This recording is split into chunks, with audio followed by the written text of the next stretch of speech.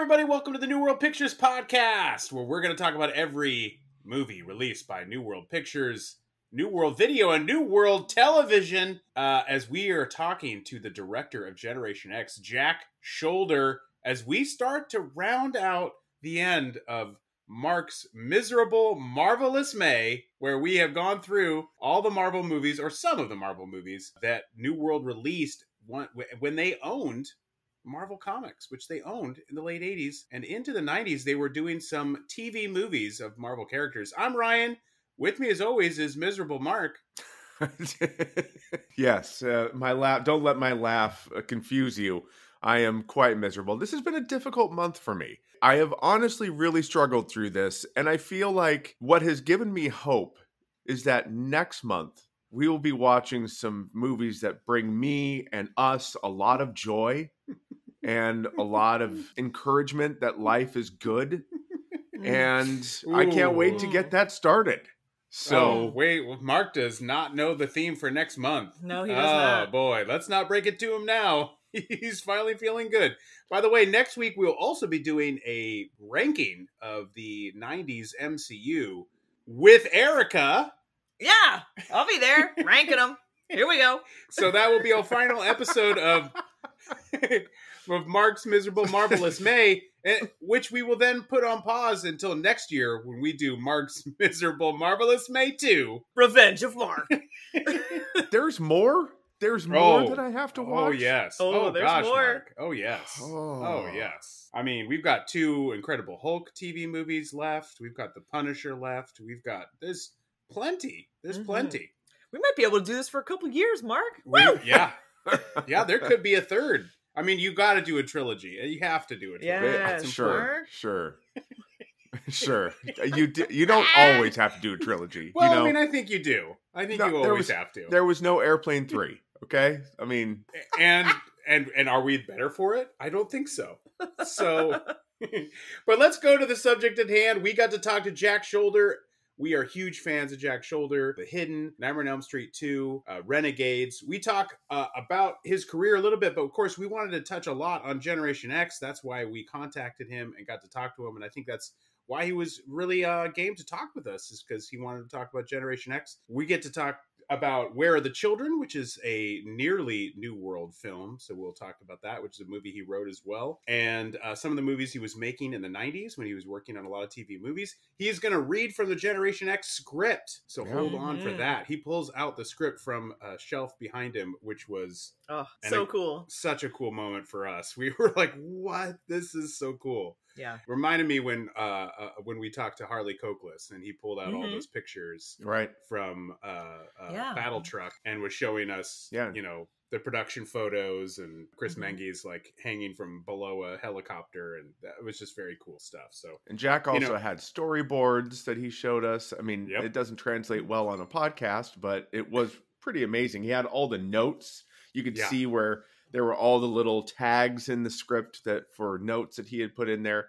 It's really quite amazing. Yeah, and that he had it like at the ready was awesome. It was very cool. We were so thrilled to talk with him. He obviously is a great guy to talk to. He tells some incredible stories, and we were just so honored to be able to talk with him and learn a little bit about Generation X. So let's listen to our interview with Jack Sholder.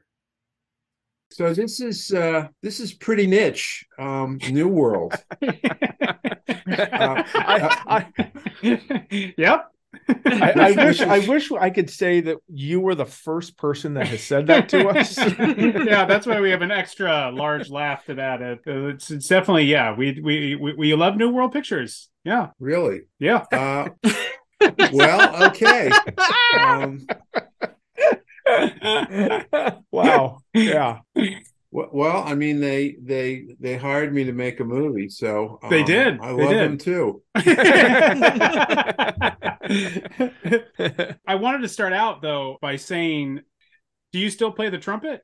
I stopped 5 years ago. I took a job to actually start a film program at a university in North Carolina. I was I was the only full professor at the university who had never taken a single course in his subject, which made me very popular with the other with the PhDs that were there, you know. But it was interesting because, you know, I learned the old-fashioned way just by doing it. Mhm. I learned from doing it. I learned from people that I worked with who knew more than I did, had more experience than I did. You know, I learned from some great actors. Well, you know, I was an editor for 13 Right. or 14 Of years, and course. I was a pretty good one. At heart, I'm really an editor. I mean, as a director, I kind of think like an editor. So the editors are the people who have to take all the stuff that the idiot director shot and make sense out of it. So, you know, so I had a pretty good notion of how to do it, but I never really knew any rules or anything. I mean, you know,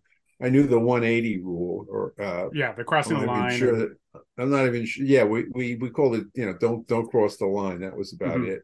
Mhm. Although I remember I was shooting an episode of a TV series, and there was a fight, and there was one place where the person gets kicked, and I moved the camera to the other side of the line so that the kick was coming toward the camera instead of away from the camera. And because it was TV and not a feature or a TV feature, the DP said, "You can't do that. You crossed the line." And I said, "Of course you can." And he said, "No, you can't do it. You crossed the, you know," and it's like, I'm going to get yelled at because you crossed the line. So I said, "Well, look, you know, I've edited these things. I've shot a bunch of action." So I said, "All right, we'll shoot it your way with the kick going away from the camera. We'll shoot it my way." I mean, it's really geography.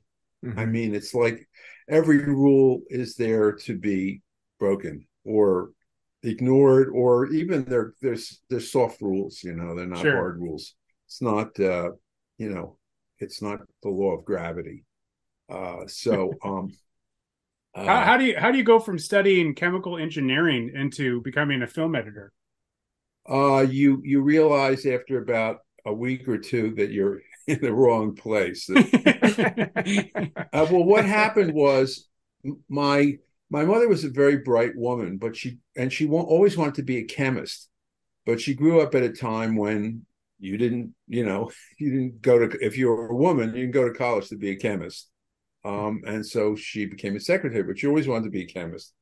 And my father called himself an electrical engineer, but he really was not I don't think he had a degree. I think he took a correspondence course. I mean, he was a very good electrician. So chemistry, engineering, first generation college student, you know, studied something. Well, I mean, you couldn't even study film at that point unless you were at, you know, NYU or UCLA or USC.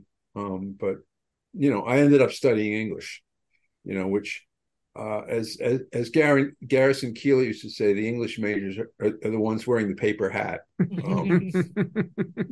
But I learned all about story. And as a musician, I learned all about music. And for me, film is story and music, and music not in the literal sense, but in the sense that it works like music. It occurs in time. It has a macro structure. It has a micro structure. You know, and also, if you're an editor, you know, you're creating music. You know, most people aren't aware of that, but you know, a frame here and a frame there, you know, it's sort of the difference between keeping the beat or not, you know. Sure. So it was a good background. But yeah, I mean, I got in there and there were all these people walking around with slide rules, you know, back in the days when everybody used slide rules like attached to their belts, and it just wasn't for me. So how did then you go into editing? If you studied English, how do you get into editing? Well, I made some films I went to Antioch College, which was a very liberal arts college in Ohio. And I decided that I wanted to make films. I wanted to be a film director. Well, I wanted to make films. And so I just started making them. I mean, didn't know anything about how to do it, but we just sort of did it anyway. And in fact, the first film I made was, I don't know, 2 or 3 minutes long. I should really put it on the internet, on YouTube. The second film that I did, because I was an English major and I loved William Butler Yeats, is I made a 15-minute film of a one-act verse play by William Butler Yeats set in 15th century Ireland. It's probably the worst idea anybody's ever had for a film. And For the most part, it wasn't very good, but there was one sort of dance section where the hawk has a dance, and there was a dancer, and she did a hawk dance, and I kind of filmed it in an interesting way and edited it in an interesting way. And there was an alum who was a documentary filmmaker in New York, and so he saw it, and I asked for his contact info. And when I graduated, well, do I go to LA or do I go to New York? And I'd been to New York, so I figured, well, I'll go to New York. And I looked him up, and he gave me some editing work.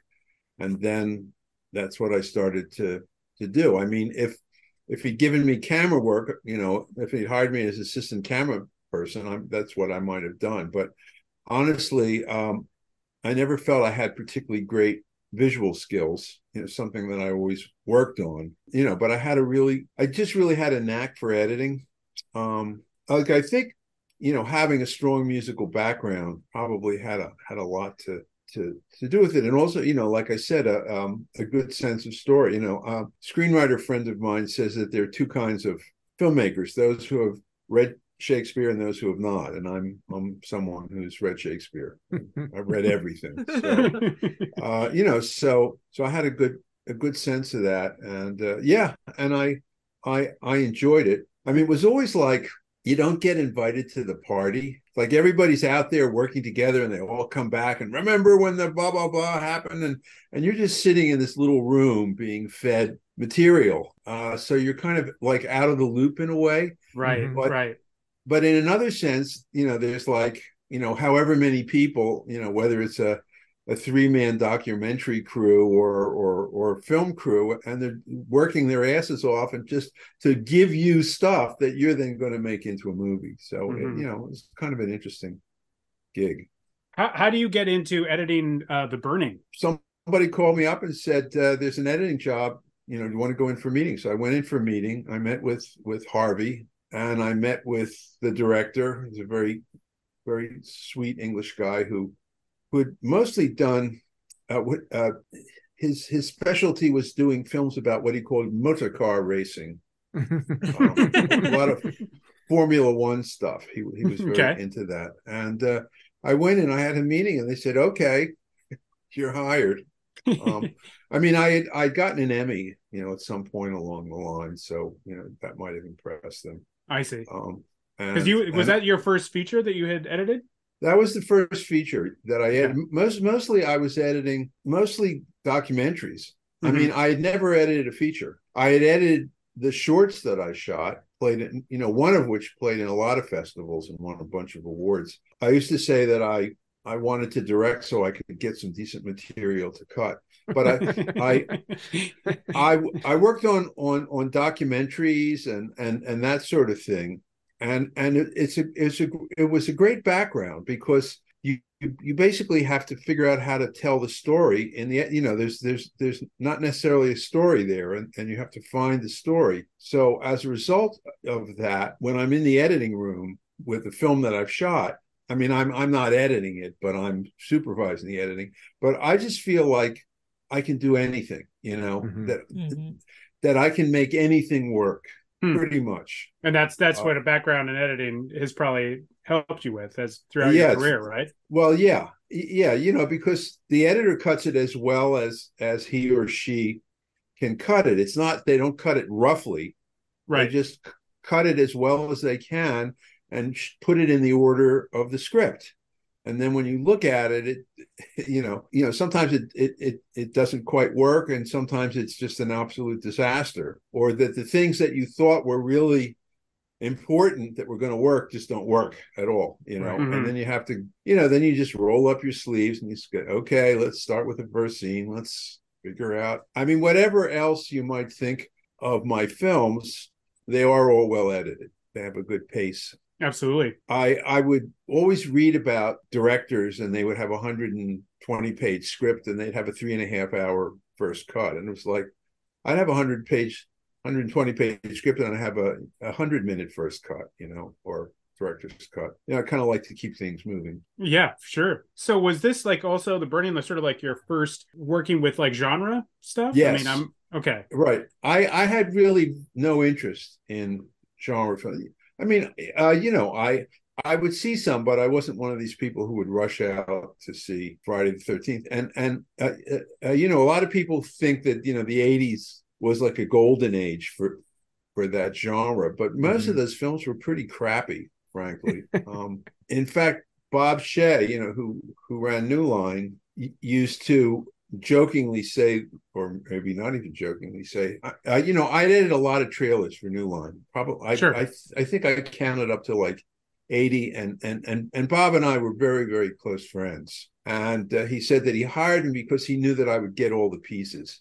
Because a lot of people who were directing these things absolutely didn't know what they were doing. And I would be editing, and someone would be in the cutting room down the hall, and they'd be tearing their hair out because they had this shot, and there was no way to get from this shot to that shot because the director hadn't shot it, Right. Mm-hmm. So, whether all the pieces would be any good was another question, but at least I would get all, and I am very good at getting all the pieces, I have to say. I'm a shot lister, so I kind of have like my laundry list of all the shots that I need to get, and I usually get them. And plus, you're editing the story in your head, I would imagine. Yeah. Yes. Especially as you're shooting. Well, I basically have made the film in my head. So, when I did Elm Street 2, Wes quit about 6 weeks before they were going to start shooting, and New Line asked me to take over. My first reaction was, well, I don't want to direct a sequel to somebody else's horror film. And then a Hollywood friend of mine said, "You're crazy. Nobody's offering you any movies. It's going to make money, and you'll do what, and you'll have a career." And that's absolutely what happened. But I was frankly in a state of real anxiety because it just seemed like an insurmountable amount of stuff to do. There were all these special effects. I had no idea how to do any of that stuff.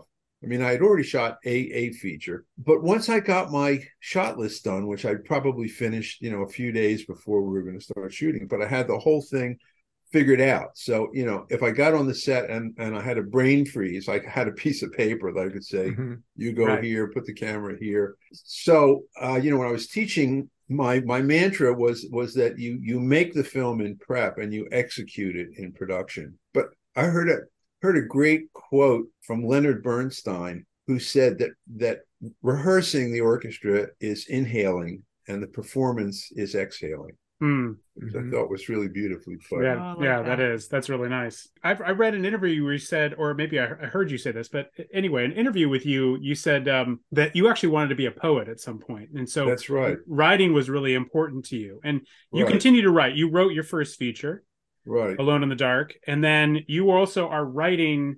You actually write Where Are the Children? Right. Was that somewhere in that area? Like, had you already shot Alone in the Dark, but you were still writing other projects? Or how did that come about? I think it was before when the hell was it? Was it it might have been in between Alone in the Dark and Elm Street. It shoots around 84. And then it took a few years to get released. I probably wrote the screenplay in between Alone in the Dark and Elm Street. I did not direct it. Were you planning to, or were you hoping to? No, a friend of mine became the head of production for Ray Stark. I mean, it was a Mary Higgins Clark novel. Mary Higgins Clark is like, those books you buy in the supermarket by the checkout counter. She sold like millions and millions of books. Very nice lady. I mean, very, very good. But, that was the genre. Several other people had adapted it and nobody really got it. And so they gave it to me and they liked what I did. And it went into production with director Bruce Malmuth, who had directed Nighthawks with Stallone. And Rutger Hauer. Yeah, so I had a very good relationship with the producer. They were shooting in and around Provincetown, Massachusetts, on Cape Cod. And when the directors started rehearsing, they started making changes to the script. And so the producer, who I had a very good relationship with, told me to come up so I could, kind of work on the changes. So I was basically told, here's what I worked out with the actors, put this into the script. Okay. And then, I did all that. And then it was going to be the first day of shooting. And I said, do you mind if I come on the set? I just just to sort of follow the protocol. And he said, well, actually, I do. And I thought, what a fucking dick. And then and then the producer said, Jack, you're going on the set. So, but just don't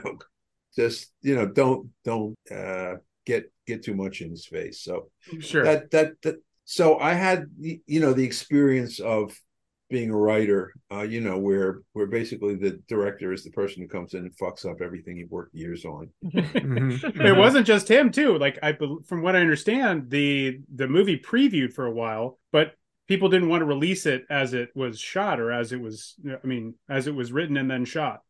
Yeah. Well, I don't think he did a very good job of directing it. I kind of thought he was an idiot. And in fact, the producer told me, later on, he said, I wish you would direct it instead of him. I mean, he as the producer said, he dressed the part. He had like the leather jacket and the whole Hollywood hip director look.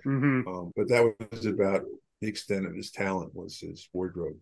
So some people have built careers with that being their one talent. It is certainly true. Certainly true. They tested the film in several markets. Like, I mean, this is before big national releases were the way films were distributed. So they tested it in like Cleveland and Detroit or something, some markets.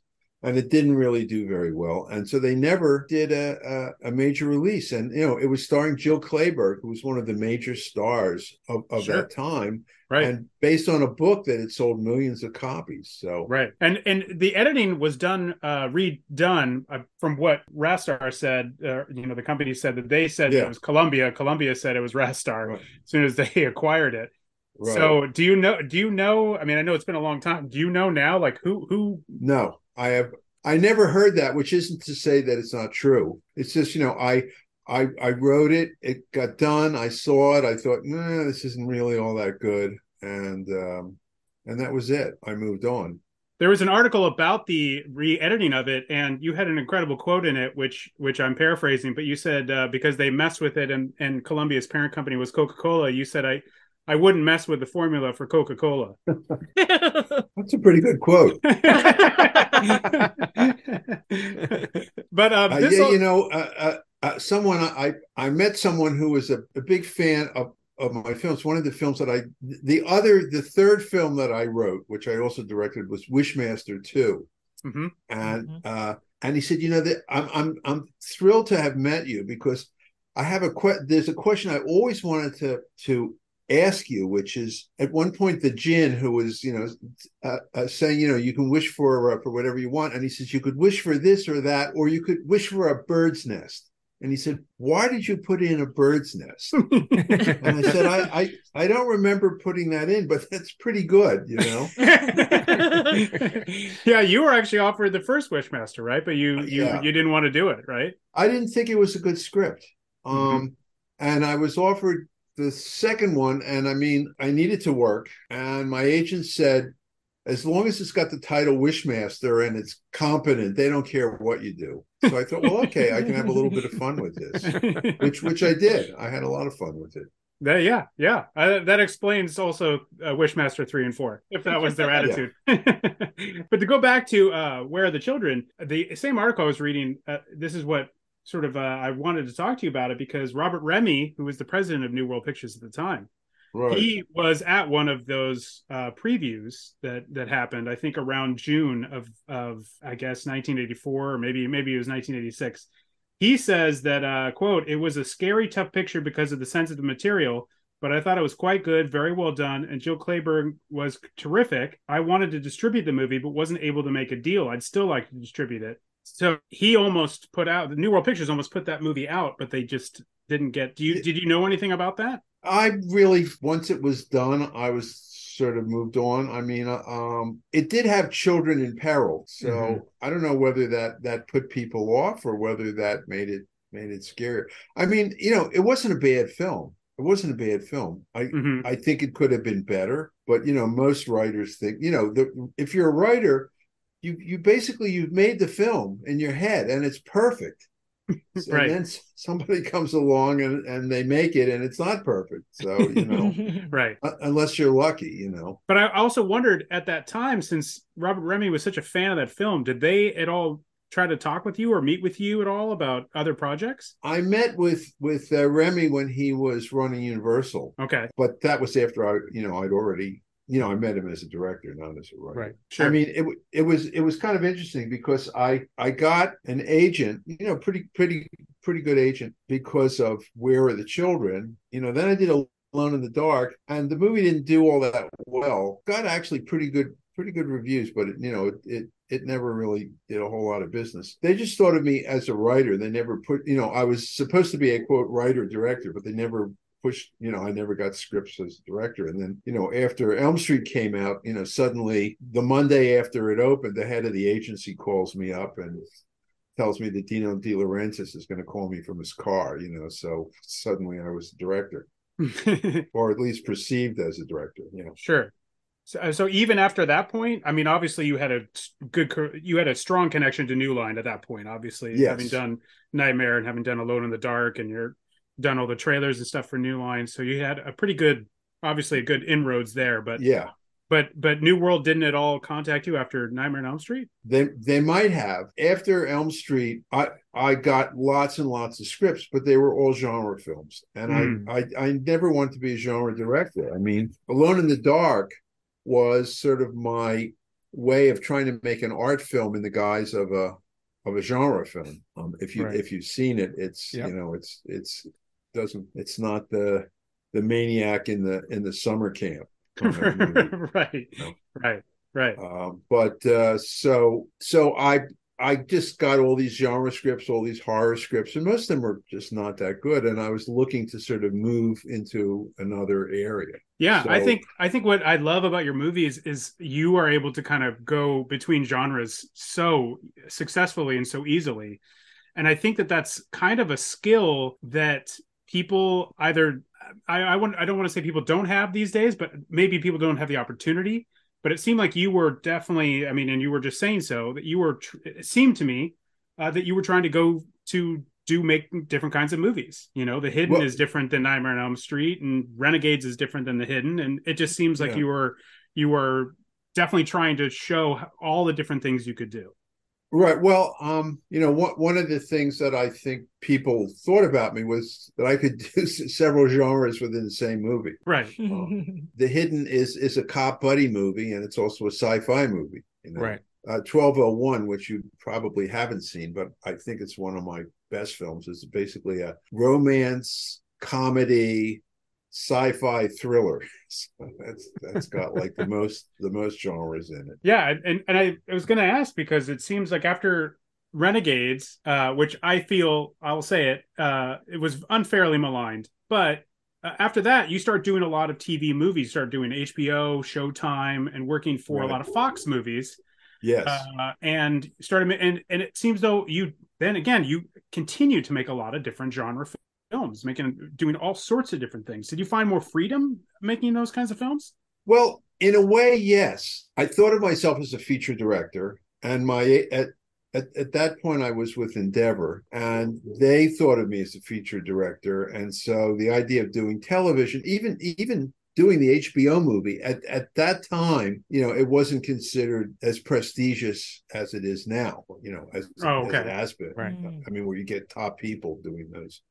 The HBO stuff, it was just moving into that, and honestly, Renegades was such a disappointment. They opened it in the summer, and the competition, there were all these huge movies, and I remember in the spring I was in a theater, and they were playing trailers, and they'd play one blockbuster trailer after another, and the audience is just going whoa, and they're cheering and clapping, and then a trailer for Renegades come on, and there's dead silence, and I thought, oh fuck, we're really in trouble. We can't compete against and they just put it out in the middle of summer, and it died. I mean, so I have I don't have good feelings about it, because because my career was I made a film that made a lot of money, and then I made a film, The Hidden, never made a lot of money, but it was hugely popular in Hollywood. I mean, we tested the film. It got a 92. We thought it was going to, it got like it got like super high ratings. Audiences loved it, but it just never clicked. But everybody in Hollywood loved it. So I was pretty popular for a while there. Yeah, I meit's a great film. You got a bunch of fans of The Hidden here. We're huge fans of that movie. And then after Renegades, the curve started to go the other way. It just didn't perform, and Joe Roth and Interscope wanted to sort of capitalize on Young Guns. So they were the two guys from Young Guns. And honestly, I think it's well done. It's kind of cliched. And honestly, now the whole Indian thing makes me a little queasy. It's a little, the Native American thing is pretty queasy, An early performance from Gary Farmer, though. Yeah. And he was not happy. Oh, really? Why is that? I mean, he was a nice guy, but he felt that he was playing kind of a dime store Indian kind of a role, and it wasn't something that he wanted to do. And he sort of kind of went along with it. But I think that he felt he was sort of betraying his principles. I see. And I totally could understand why he would feel that way, and I felt just a little bit embarrassed, Great car chase in it, though. Great car chase. And yes. And the two leads are great chemistry. I just rewatched it again this morning. So there's a lot of really great stuff in it. And really, So it has a very good score by Michael Kamen.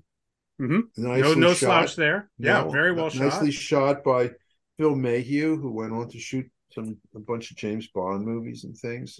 And kind of a homecoming, right? Because you at least shot part of it in Philadelphia, right? Or at least it was set there. A little bit. A lot of it was Toronto, but. Well, it was basically Toronto for Philadelphia, but ironically, I shot the most iconic thing in Philadelphia, which is the Benjamin Franklin Bridge, and then people reviewed it and said it was New York, and it was the George Washington Bridge, which it wasn't. So just can't get a break. But it was kind of funny because we were shooting in Toronto, and one of the things when you're shooting on the street is the set dressers have to bring in trash because there's no trash in the street. Got to make it look like Philadelphia. Oh, wow. Yeah. Well, the Canadians are, they seem like they're like Americans, but they're not quite. Right. I heard a great joke that kind of sums them up. How do you get 100 screaming drunk Canadians out of a bar at 2:00 in the morning? You ask politely. Yeah, I was about to say. They'll say, "Oh, I'm so sorry. So sorry. It's so late. We should get out of here." Speaking of a film you shot in Canada, let's talk about the New World movie that you did make, Generation X. Right. So you, like I said, you had done a few movies for TV. You were working pretty steadily, though, at that point. How does Generation X?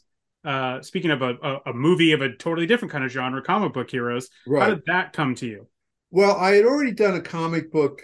I had done a Tales from the Crypt. Right. Sure. And I understood what I heard was that is it Gaines, the guy who created the comic book? Was it William Gaines? I don't know. Tales from the Crypt, you mean? Yeah. Oh, well, anyway, you're right. William Gaines and Stephen Dodd. That I had heard that it was one of his favorite episodes, that he felt that I'd really sort of captured the feel of the comic book. That's a great compliment from one writer to another, I'm sure. I can only imagine myself not being a writer, but hearing another writer say that you captured it. Yeah. That's got to be such well, a thrill. I was very, very pleased. And in a way, though, my style really fit the genre because like I said, I never felt that I had a great visual sense, that I wasn't, one of those super visual. I wasn't a Ridley Scott, I didn't have this tremendous sort of vision. So I always had to work to try to make stuff interesting and to get what I thought was a style, because I sort of had believed about the auteur theory, having been a huge fan of 60s and 70s French cinema. So I felt that everything had to come out of me, which of course realized that not all of my ideas were the best ideas, and I should listen to all these other people who were very talented. I always liked Orson Welles and the whole Sure. deep focus thing. Mm-hmm. And so I really sort of adopted that as my style.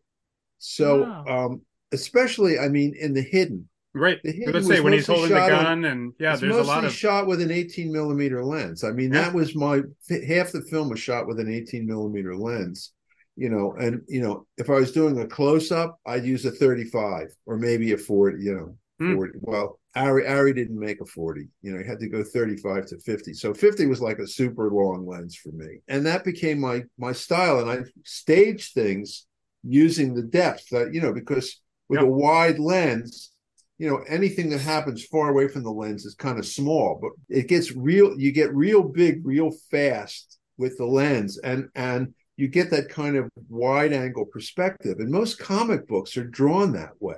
They're drawn. They have it, kapow, and the fist is like, really big, like it was shot with a really wide angle lens. So that kind of fit into my style very, very well. And I actually shooting that Tales from the Crypt was probably the most fun that I've ever had shooting anything. I mean, we had an all black cast, which is my idea that there was already an existing script, but they felt it was flawed. And we brought in Don Mancini, Child's Play, Chucky. And I thought, because I'd grown up in Philadelphia, which is a large African-American community, and I knew, it's about a funeral director, kind of a very, very stingy funeral director. And I knew that funeral directors in black neighborhoods were very important people, and that the funeral parlor was a major part of that community. So I said to Joel Silver or whoever it was, I said, what if we were to do this with an all black cast? And they said, okay, great. And so, it's a much smaller community,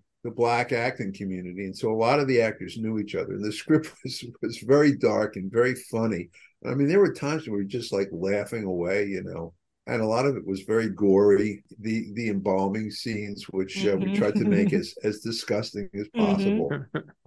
I remember we were watching dailies one day, and it was dailies from the embalming scene, where the blood is being extracted from the corpse and it's dripping down this like filthy table. And we're sitting there eating lunch, watching this stuff, and my wife came in, and I think she was horrified to see us laughing there, eating lunch and watching all this blood dripping off the table. But so the idea of doing a comic book or something in that genre kind of appealed to me. I mean, there were films that I went after, scripts that I went after, and scripts where they went after me. And as I recall, Generation X was one where they went after me. And, was that Fox or that's what we're asking you? Was it Marvel? Was it New World Entertainment at that time?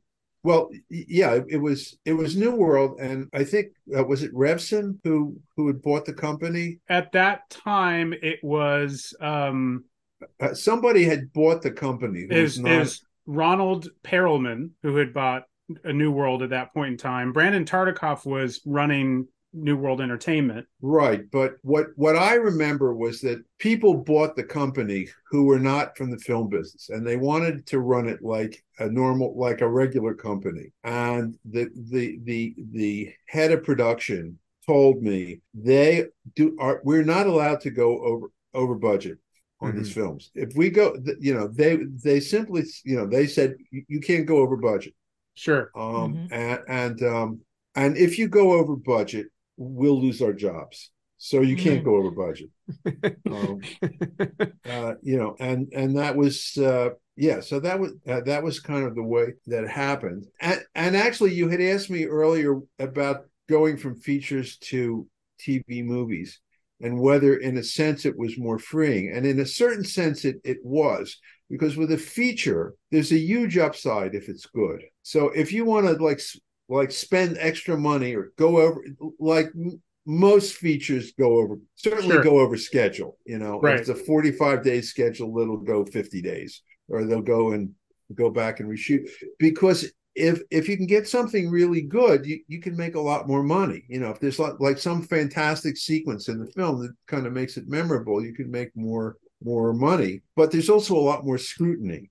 With a TV movie, there's no upside, really. You know, it's like we have a time slot. It's going on Thursday night, you know, from 8 to 10, and we need something to fill that time slot. So, and here's your budget. And so if you could do it within the budget and the movie is more or less what they think it's going to be, that's it. You have less time. I mean, a lot of the movies of the week had 20-day schedules. I always got 24. I always got 24 days, it seemed like, because I always got the odder ones. You know, right. I never got the women in peril ones, you know, which I wouldn't have wanted to do anyway. You know, I always got the ones that were a little offbeat, and certainly Generation X was the most offbeat. Right. And you said that you got this, that they came to you. Did they come to you because of Tales from the Crypt? Was that kind of the driver? I don't think Tales from the Crypt. Everybody kind of knew me as the director of The Hidden, you know, which is very stylish and, you know, move fast, and, you know, it was a great genre film. Mm-hmm. So so I tended to get the more genre stuff, and I pretty much, I wouldn't say at that point I was what you'd call a crackerjack director. There was a term that was used called a shooter. Shooter was the kind of guy you hire and he comes in and he gets it done. Yeah, you know, it might not be a brilliant film, but you know, the guy comes in and gets it done. It was always a guy, you know, back in the day, and I was not looked upon as a shooter. And I really wasn't. I was more, you know, I thought I was an auteur, which is probably why I didn't have a great career in episodic, because I'd come on the show and I would think that I could redo the show better. And, you know, basically you want the same show every week. That's part of the idea, that you want the same style, and, you know, and that's how it works. But so I'm just I'm just trying to think of whether they offered it to me. I think it was, they were very interested in me subject to a meeting. I came in and I had a meeting, and I had a pretty good meeting, and then I got hired. There were a couple others where literally there was another director sitting in the waiting room with me, where I fortunately ended up getting the film. But I think this was just hired subject to a meeting. Mm-hmm. Okay. One of the one unusual thing was that the writer was one of the producers. Okay. Yes, Eric Blakeney. Yes, and we can get into that. Okay. I was going to talk about the script. I was going to ask, because you have mentioned, like, I was listening to your commentary about The Hidden again, and you were and you were talking about how you always do like a little bit of writing on this stuff, like not always something that's huge and significant, but you always like to do a little bit of writing. But was the script already pretty much set for Generation X when you came in? Well, yes, and also Eric was really into the X-Men, or the whole thing. I didn't know anything about it. I didn't know what the X-Men were. I didn't know what Generation X. I didn't know anything. All I knew was what was in the script. Whereas he, you know, knew the history of these, you know, and how they fit into the whole comic book world. Okay. And honestly, you know, I didn't do research. I didn't go back and read all the comic books. I just directed the script. I mean, I'm a huge Hitchcock fan, and Hitchcock would kind of, if it was based on a book, he would kind of read the book and then he'd just throw it out, and then he would just start his script from scratch. So I was just basing it on what, you know, what was in the script. You know, Eric would advise me, but there's a certain tension that, like, I mean, because here is like the writers in movies tend to not have a lot of power, right? That, you know, there's something called droit moral. Have you heard that term? No. Well, it's, if you're an entertainment lawyer, so there's something called droit moral, which means the moral rights of the author. So if I write a play and you're directing it, you cannot change one word of that play without my permission. Or if I write a novel, if the editor wants to change something, I have to agree. With a film script, one clause in every writer's contract is you sign that away. So I could take your script, you know, and take this tragedy about your family and your autistic brother and turn it into a musical comedy, and there's nothing you can do about it.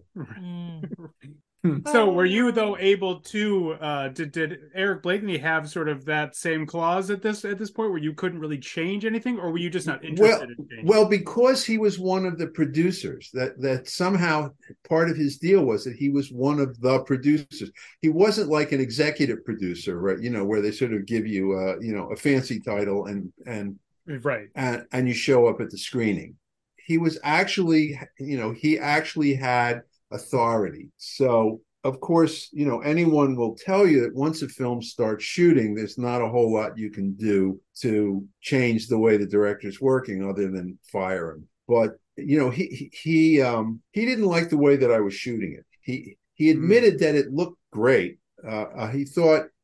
He said, look, it looks really great, but the actors are moving around too much. He just wanted the actors to kind of stand there and say his lines. And I was always trying to keep any everybody... good Marvel movie. Right. So I was always trying to keep things moving around. I was always trying to make it interesting, as interesting as I could. He and I, there was always a tension between us. And I remember there was, we were shooting at this huge mansion on Vancouver Island. It's the Hatley Castle, right? Well, yeah, it had been the Naval Academy for Canada, but it was this huge hunting lodge, and I understand that it's been used for a lot of other stuff since. Yeah, they have the other X-Men movies, as a matter of fact. Right. It's remained the Xavier Institute and other films.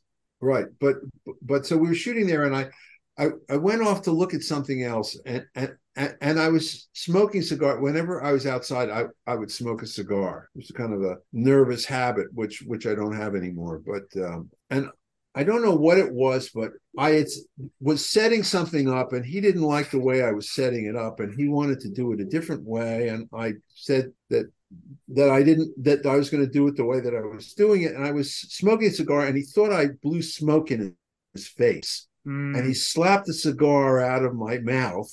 And then I ended up chasing him through the grounds of this. Oh my goodness. Wow. And I've never had anything like that happen where I'm not that kind of guy, I'm not a fighter, but that was just like, it's really pissed me off. So how do you reconcile that sort of situation? I have to admit, I've never had that happen during my job.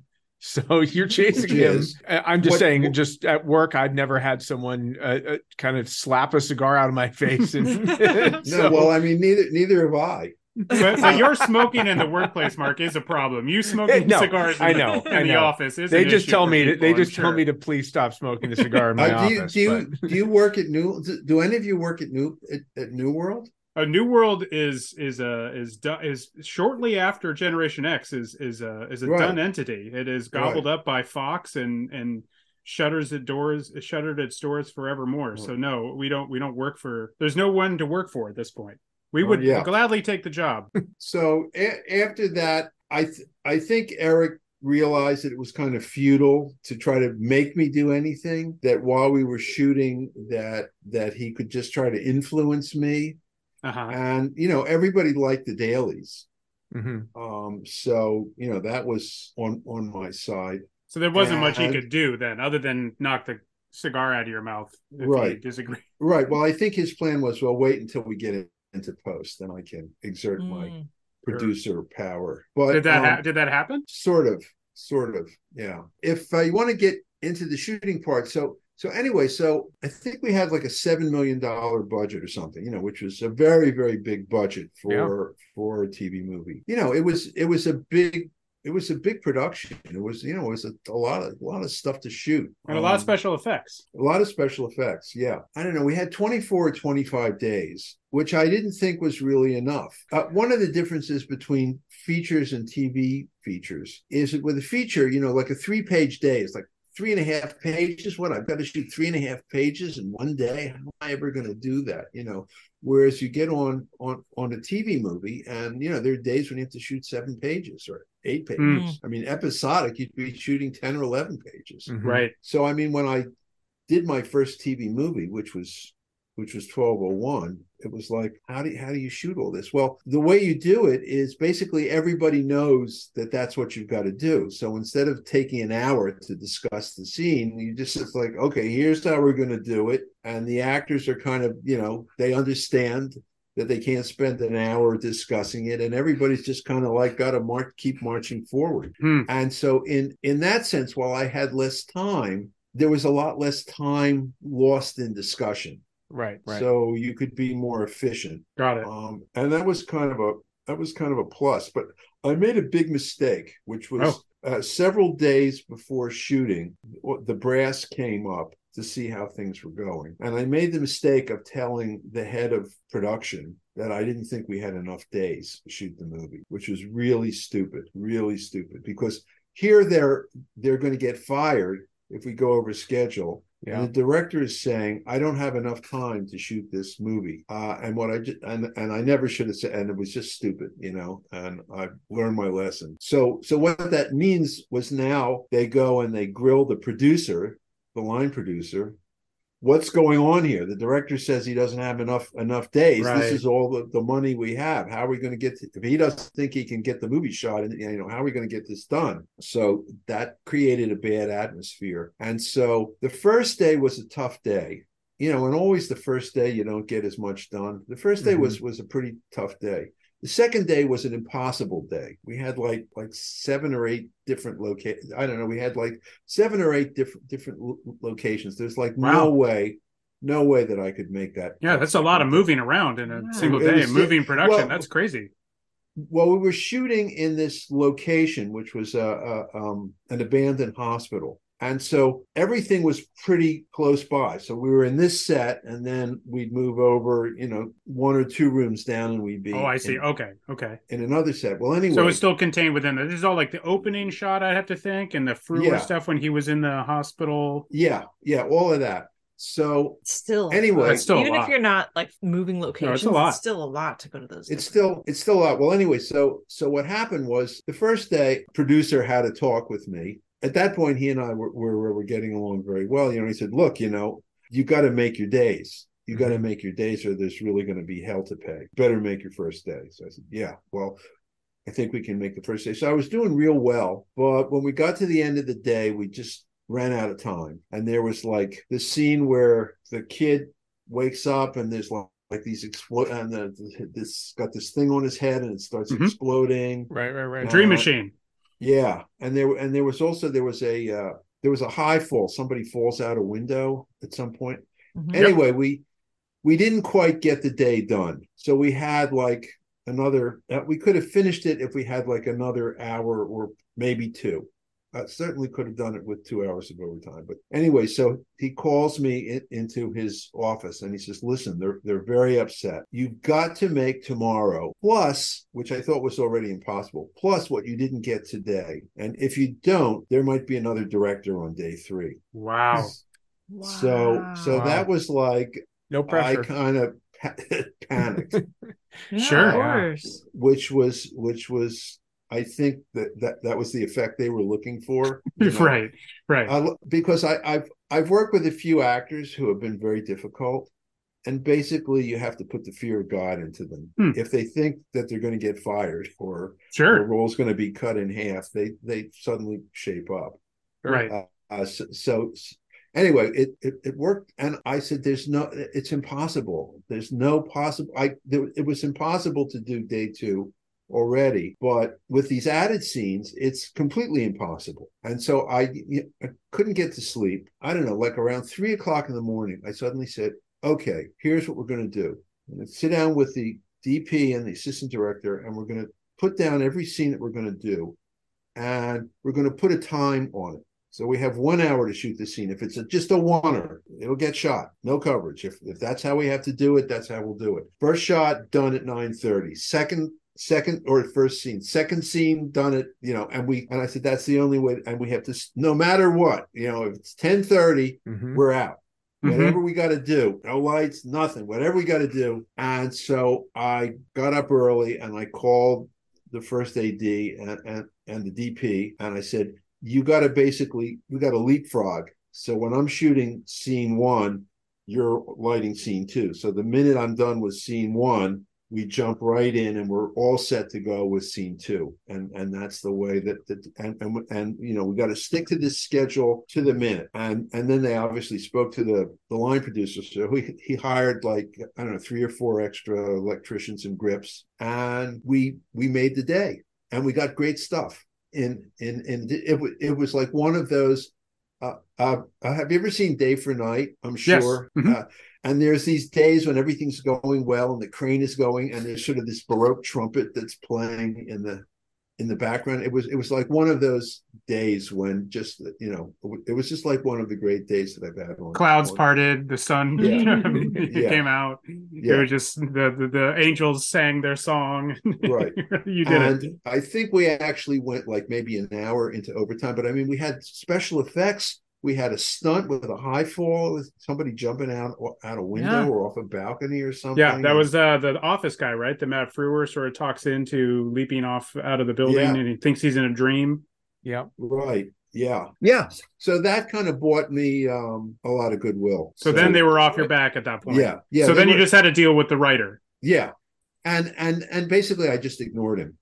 Which I think is why he was so pissed off. As I recall, I think that's probably why he slapped the cigar out of my mouth, because he had said something or other, and I said, yeah, and I just kind of like, you know, was obviously not going to do what he asked, and I wasn't particularly paying attention. It was like I had other things on my mind other than him telling me how to shoot the movie. Yeah. So yeah, I had one. I mean, we were always kind of pressed for time, but that's the nature of the game.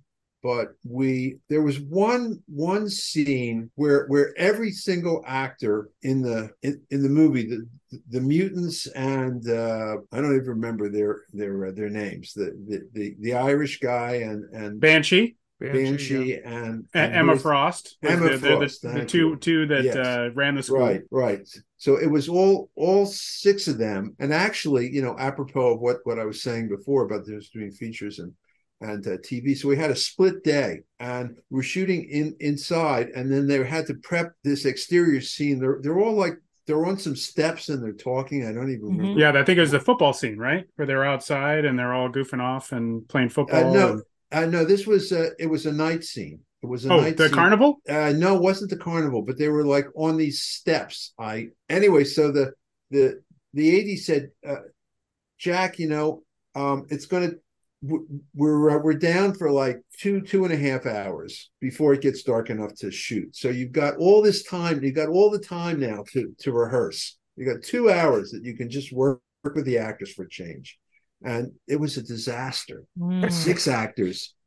I had it all planned out. At the end of the first hour, nobody could agree on anything. I mean, everybody had an opinion, and it was a different opinion, and everybody wanted to do it a different, and the whole scene had kind of completely devolved. And then, you know, a half an hour later, we're like nowhere. We're just like it's chaos. And then I have to come back, and they said, "Okay, Jack, we're ready for a rehearsal. Now that you had all this time, 2 hours to work with the actors to get it all worked out." And it happened to be a day when the suits were back. And so there's like four of them standing there, you know, with their arms crossed in front of them, and get there. And, you know, and now I'm trying to stage the scene, and there's all these suits, and it's like a bunch of cats trying to herd cats. Oh, no. And it was horrible. It was just, you know, one of those awful moments. And so finally she said, "Okay, you do this, you do this, you do this," you know, and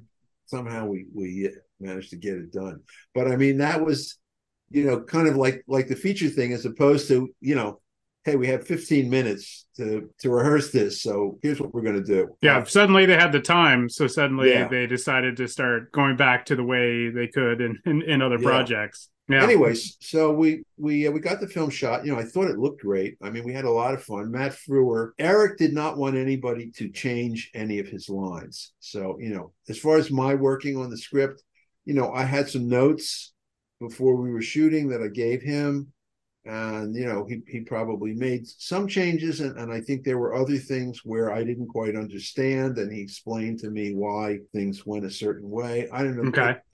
Toward the end, they're playing some kind of a weird game and I had no idea what the game was, but he knew it all, and he knew all the rules, and I had no idea what the rules of the game were. And he would kind of fill me in. I think it was based on another character that probably would have come on later if it turned into a TV show. I believe that, because we were a little confused about the card game as well. But I mean, Eric had it all in his head, so it wasn't like we were locking horns all the time. But he told me that I was moving the actors, that I was having them move around too much. So I don't know whether you think watching the movie that they were moving around too much or not. But I don't. That doesn't seem. That doesn't seem to be a problem. That was not. I didn't notice that and go, man, I wish they would just stand still. He might have had it in his mind as like a comic book, so he's thinking of it as a nine panel. As a frame. So it's more a static, static vision than. Yeah. Speaking of visuals, like, I know you said you weren't much of you don't think of yourself as a visual director, but it did seem like there's a lot of visuals to it. But yet you're also working in a genre of comic book heroes that really doesn't have a whole lot of touchstones, particularly at that point. There's only so many that has been made at that point. Did you use anything in particular to sort of model your visual style for it, or was that just the way you were working with the longer lenses? Well, that was just the way that I was shooting it. I mean, I was still mostly using wide lenses. I mean, for the most part, I mean, a lot of Dutch dangles and a lot of just sort of comic booky kind of framings, and I had a really good DP, a guy called Brian English, who, another interesting story. He had shot another movie for me, and I thought he was a really good DP, and he'd gone to the AFI. He was like a real kind of history buff of the history of great cinematography, the great cinematographers of old, who could do this incredible glamour lighting and all that. And he was really good at that. And I wanted to hire him because I thought that he'd be great. And they checked his references, and a few people said he was horrible, that he was just terrible to work with, and that he had a really bad reputation. And I had to really fight to get him on, that he was slow, he was difficult, none of which had been my experience. He was actually a nice Southern boy. He would call me sir all the time, but I think that was kind of like a Southern thing, Yes, sir, yes, ma'am. You'd worked on a couple movies with him, but he also shot The Hidden too. Very possibly. I never saw it, to tell you the truth. Oh, okay. I read the script and I knew all the guys, but I just didn't bother. But anyway, I fought and managed to get him on, and I said, look, you really gotta move on this show.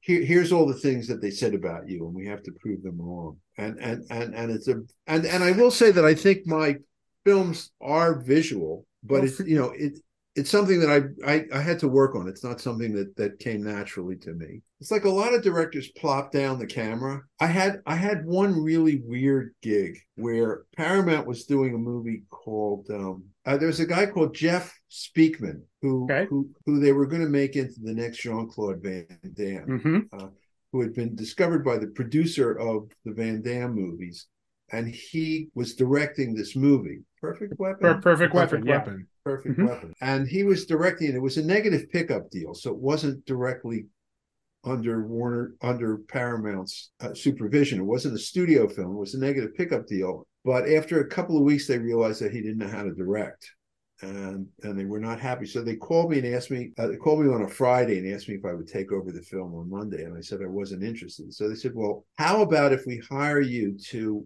tell the director how to direct the movie?" So it sounded like a terrible idea, and then I thought, actually, it's a great idea. First of all, they're going to pay me a good deal of money, and second of all, if the film is good, I'm going to get all the credit, and if the film sucks, he's going to get all the blame. So, what's that job title? Is it just like directorial consultant? I can't. I'm not sure that I got a title at all. I probably didn't. But it was also interesting because the relationship between the director and the studio or the network or whatever is a little fraught. Because on the one hand, they hired you, they believe you're the guy who can make this film, or you're the woman who can make this film, and you're the right person, and they're entrusting this whole thing to you. If you fuck it up, they're all not going to look good. Right. So, on the one hand, they're rooting for you, and on the other hand, they're not trusting you, or they're afraid of you, or Right. they're worrying that you're going to just fuck everything up, and they're all going to look bad. Once they start spending the money, I always feel like that's when they start, all the doubt fills the minds, and then it's more difficult. Yeah. So I was actually on the studio side now. So I was like on their side, which was kind of interesting, like against this idiot director who's fucking things up. We got to set him right.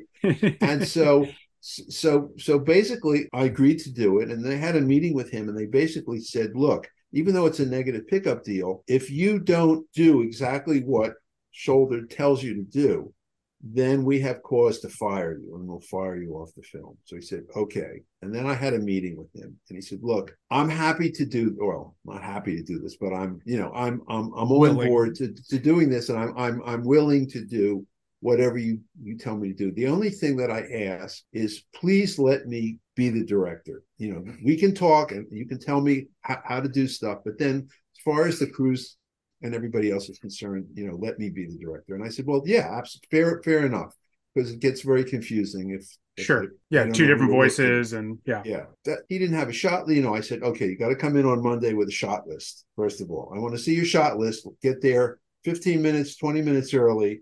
Show me your shot list. We'll go over the shot list. We'll talk about how the day is going to go. So I get there 20 minutes early. He's already got the first shot set up. So I go on and look at the shot. I said, no, take the camera away. We're going to start again. He would, after a while, he was sort of getting better at it. And I felt like I didn't have to kind of tell him quite as much, but he would kind of stand there and they would rehearse the scene, and wherever he happened to be standing, he would say, okay, let's put the camera here, just because that was where he was standing, as opposed to, where does it look good? Where is the shot going to look? But a lot of times that's kind of like, it's actually one of the reasons to have a shot list, because the shot list, you kind of think of it when you're sitting in your room and there's nobody around and there's no pressure and there's nothing else.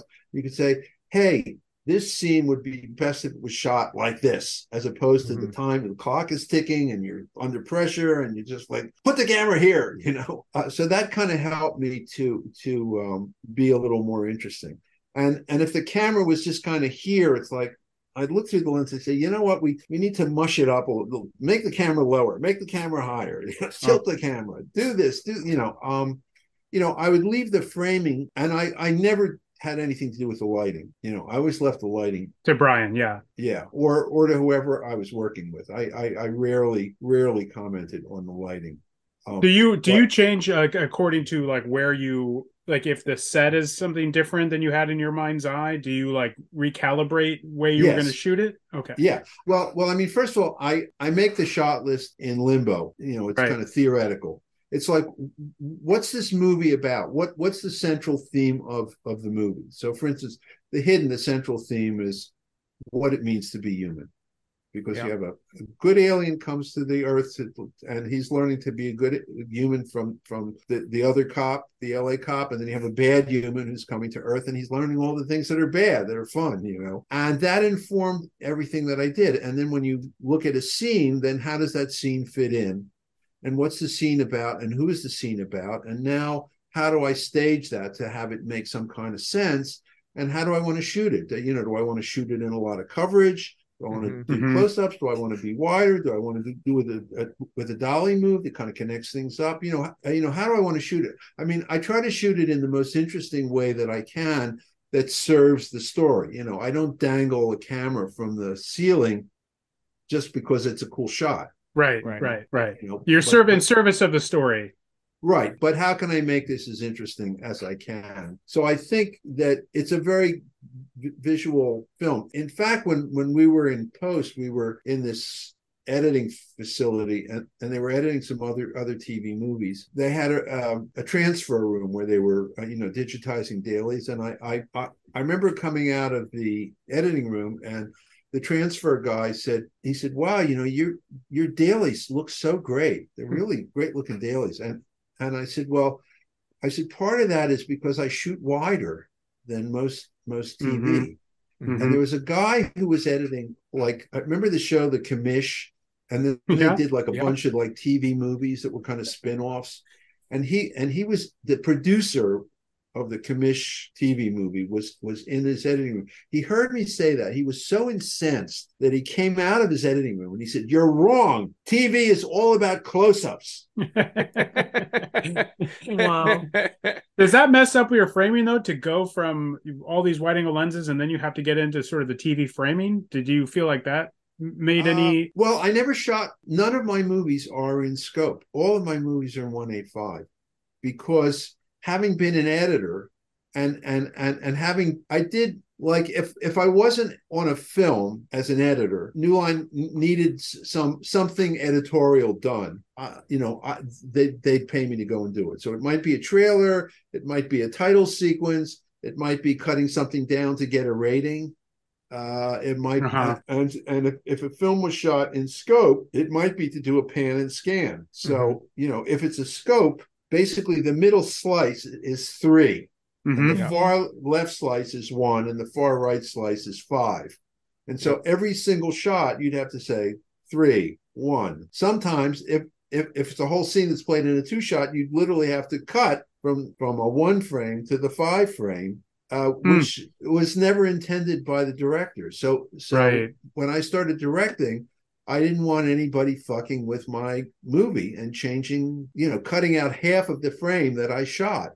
So I never shot scope. And I have director friends who always shoot scope, and they say, well, that's what the movies are all about. But, most of the people, when they see it, they're going to see it at home, and it's going to, half your frame's going to get taken away, and it's no longer the movie that you shot. Yeah. So I always shot 1.8.5 with, but we protected for the 4:3, which was, TV. Yeah. TV. Back in the day. I mean, now you can shoot TV like you shoot a movie because screens are.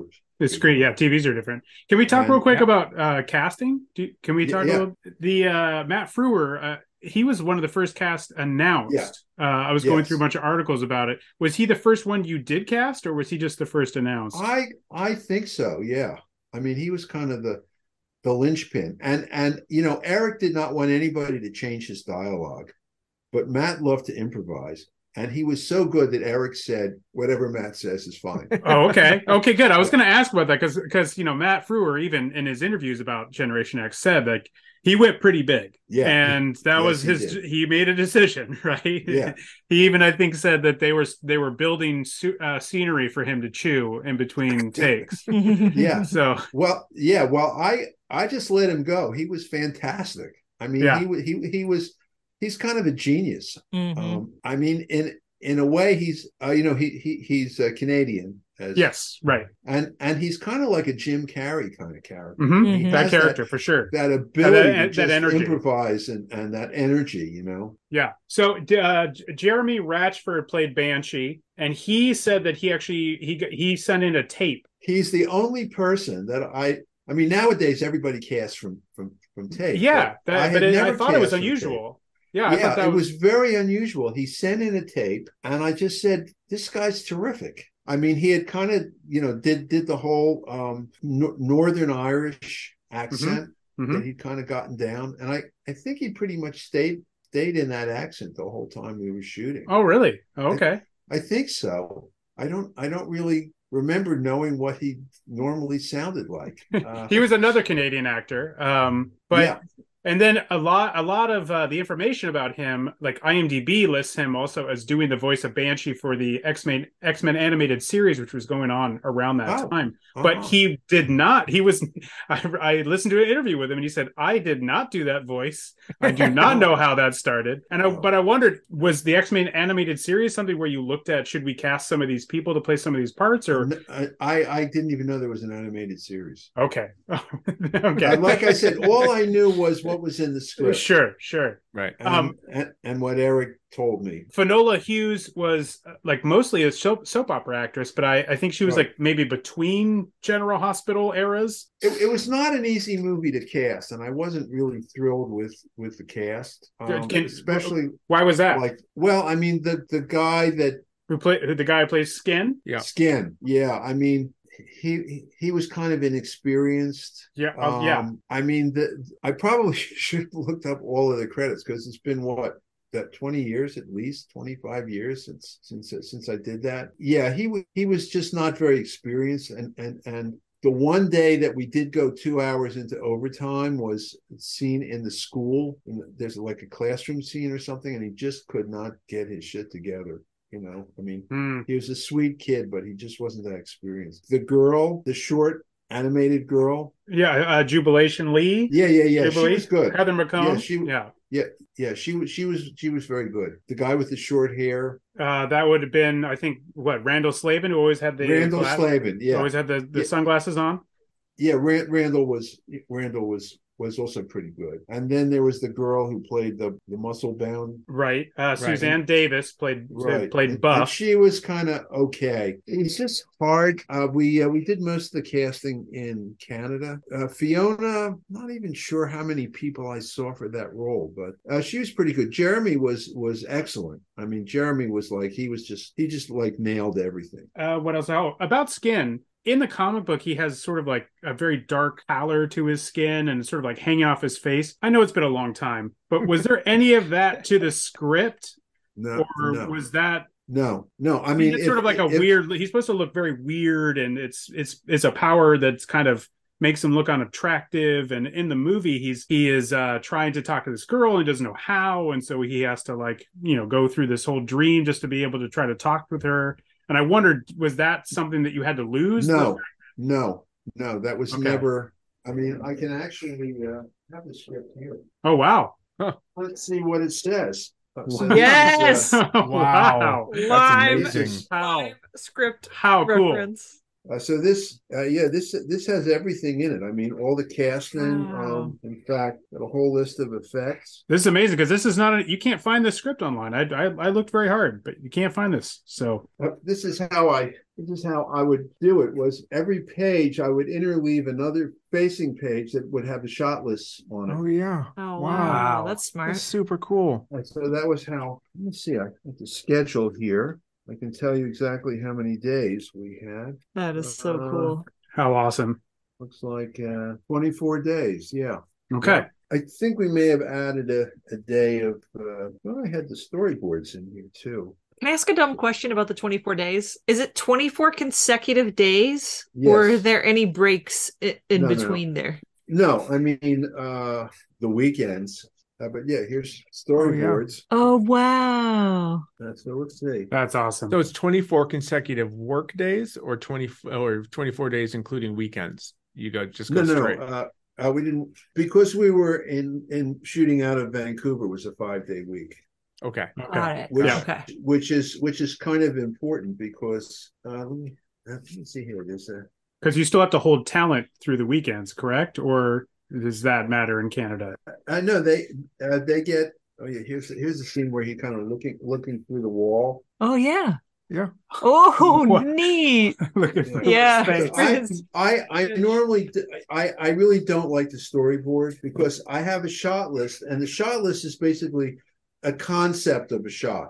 Mm-hmm. As opposed to here's exactly what it's going to look like. With special effects, though, you kind of and also then I can't draw, so I have to have an artist, and then I have to explain the shot that I've already figured out, and then see them draw it, and then no, that's not quite right, and they draw it, and it uses up an enormous amount of time. So let's see here. Were there scenes that you shot for Generation X that were being purposefully set up for this to be a series that would end up playing into the next episode or into the intended season? That was a possibility. My job was to just get it done, and it was their job to figure out what to do with it. So Skin's actual name in the script is Angelo. Mm-hmm.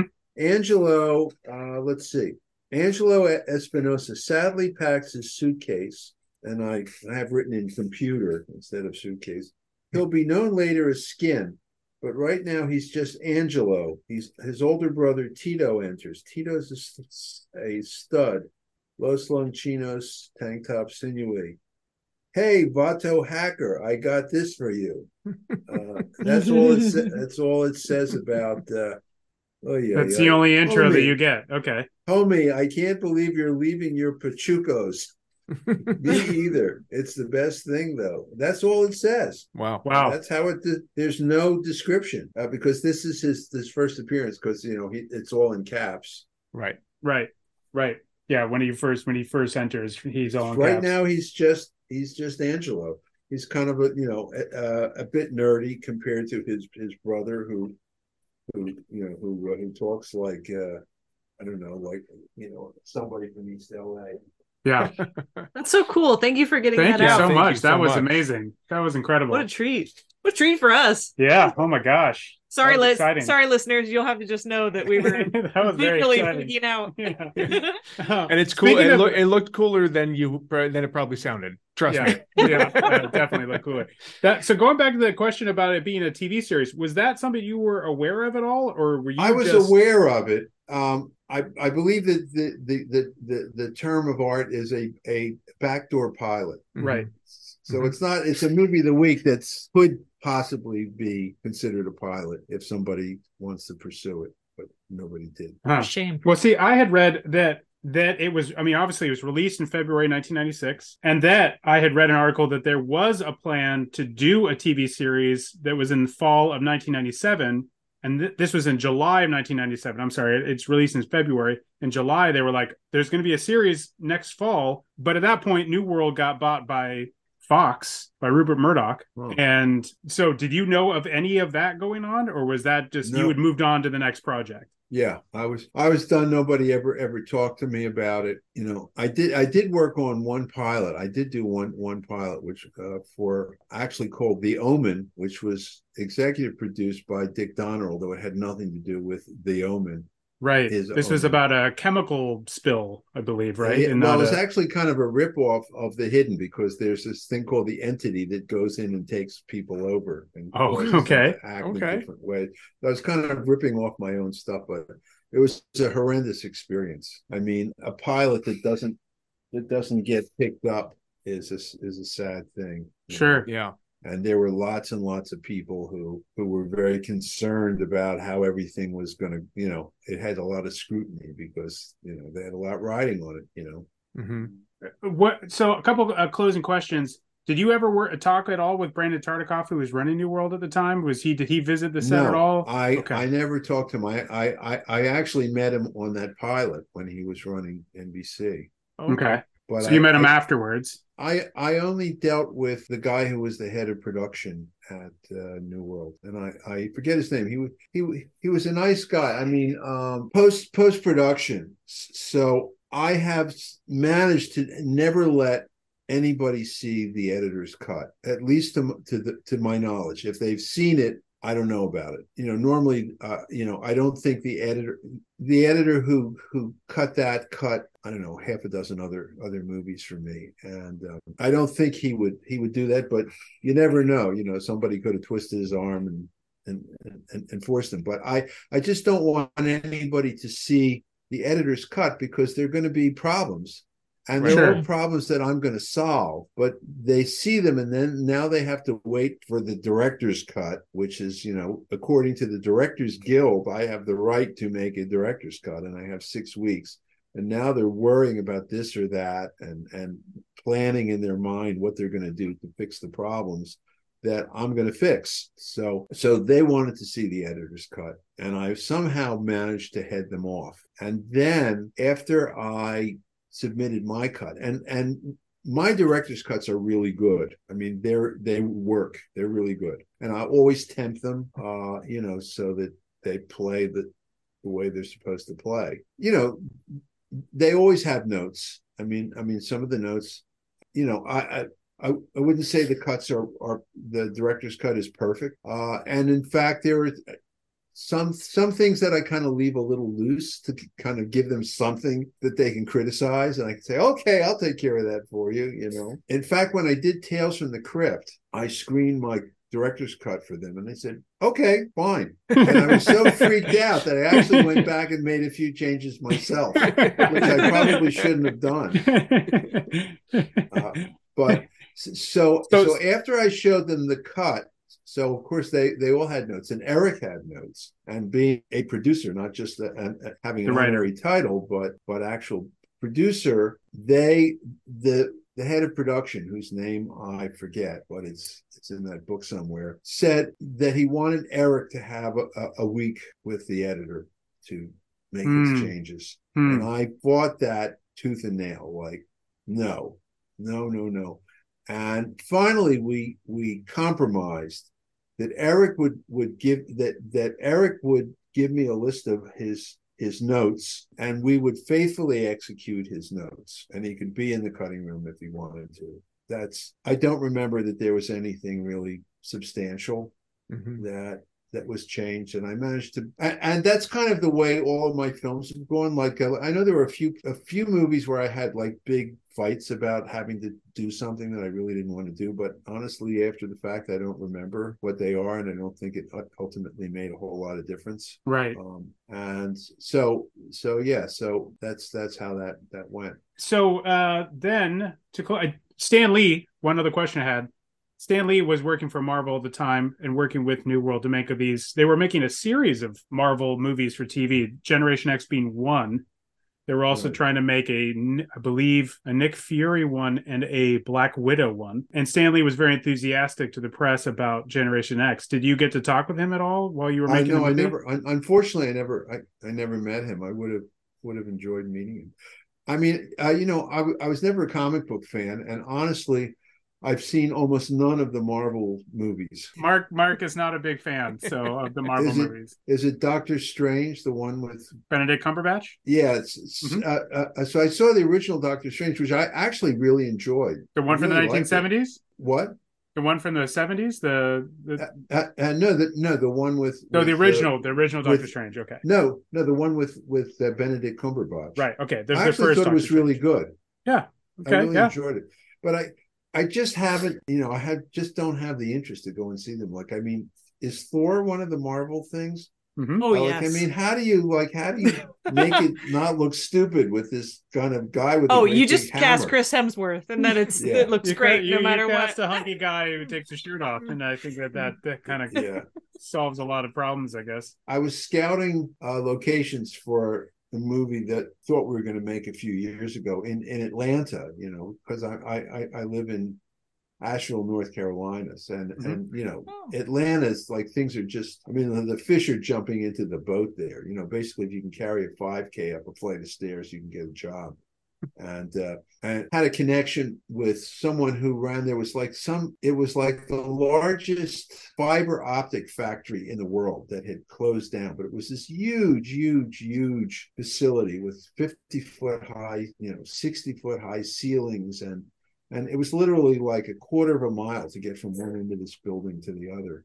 And they had, sets, but they were building sets for some Marvel movie that they were shooting there. And, it was pretty incredible, to see how they, do this. Well, I mean, 100 million plus. Oh, yeah.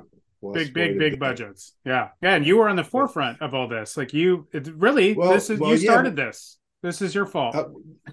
That was the first, correct me if I'm wrong, but that was the first modern version of a Marvel comic book. There was a 1990 Captain America. New World had released a version of the Punisher, but you were the first live action. They released both. They were both shot as movies and eventually dumped onto video. But you Captain America, America, and the Punisher were both dumped on video a couple years before you made Generation X. But Generation X is the first live-action X-Men. Then X-Men comes on. They do the first live-action X-Men in 2000. So you beat them to the punch and included one of their sets. You set the stage. Well, good.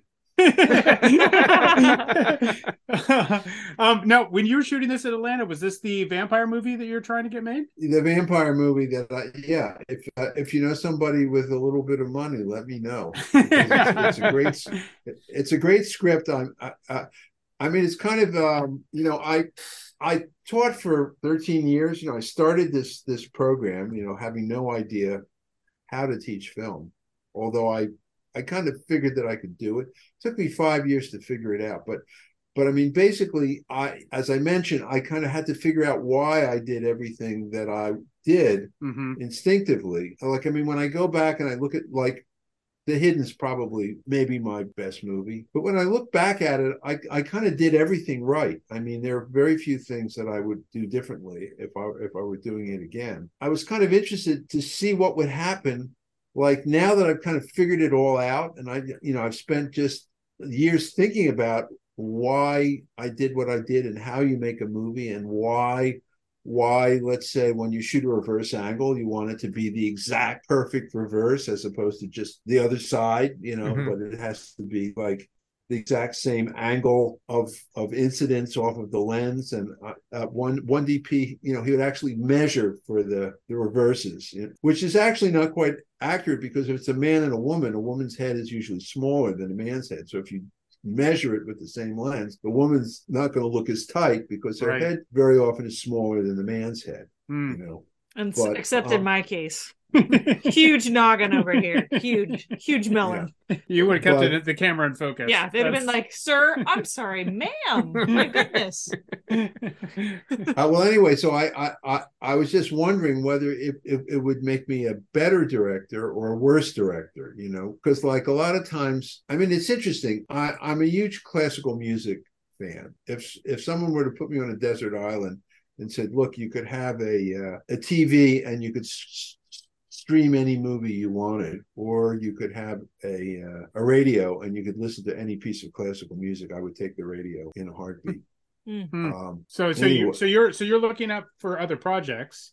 Yeah, I know this is going to be real easy for me to say or ask, and harder to make happen in reality. But have you looked? I mean, are you looking into doing TV as well as features, or Yeah, TV.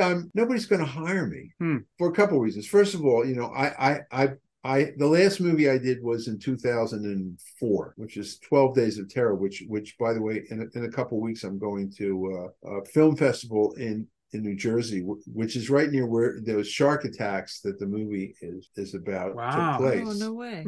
I'm on the jury. The thing about composers is they tend to get better. Their best works are come later in their life, Right. If you look at Beethoven's first and second symphonies are very nice, but his seventh and his obviously the ninth, even the fifth is pretty good. The same with Mozart and most other composers. But filmmakers, often their best work is not at the end of their career. It's often Orson Welles is the classic example of you make Citizen Kane and then where do you go from there? But I was kind of curious as to whether I would be a better filmmaker or a less interesting filmmaker. And I wasn't even sure if I'd have the energy or the urge, but I really loved the script. It was a really great script. And, my mind was just like clicking away. And I realized that having spent all this time supervising, watching students make their movies, no, don't do that, do this. And, here's, that it gave me a kind of a facility that, well, I kind of had it, like the latter part of my career. I mean, I think it was my sixth or seventh movie, 1201. I think 1201 was my sixth or seventh. And I remember around 2:00 in the morning, we were shooting in this big set. And I looked around and I said, I actually know what I'm doing. It was the first time that I really had the feeling that I knew what I was doing, that I could see 360 degrees. I had thought when I did By Dawn's Early Light, which is the HBO movie that I'm very proud of. Which you shot as a feature, right? That got released overseas, correct? In movie theaters? I don't know if it did or not. I know 1201 was shot as a TV movie, and then it was released in the rest of the world theatrically. Oh, okay. And in fact, after I made it, I was on the jury of the Brussels Film Festival, and they had something like 250 movies that they screened. And they screened 1201 out of competition because, I was on the jury. So, and it won the Audience Award. It was the favorite movie of the audience. Oh, cool. Wow. What a great compliment. Yeah. So why do you think you couldn't get a TV job? Because I had too much ego. So I would, like the first episode, I did Tales from the Crypt, but every Tales from the Crypt it was a very director-centric series. Zemeckis and Walter Hill and, a lot of really good people directed. episodes. So each one was kind of had its own style. Right. And I also did another one called Vietnam War Stories for HBO. It's really good series.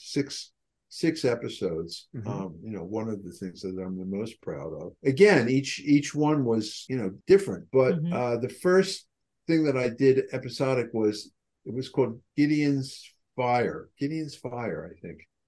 Gabriel's Fire. Sorry, Gabriel's Fire. And it starred James Earl Jones, who I'd worked with on By Dawn's Early Light. And so the first, there was a pilot, and the pilot was all shot with long lenses and a lot of diffusion and smoke, and all of that stuff. And then I got hired to do the first 2 episodes, which was kind of a double episode.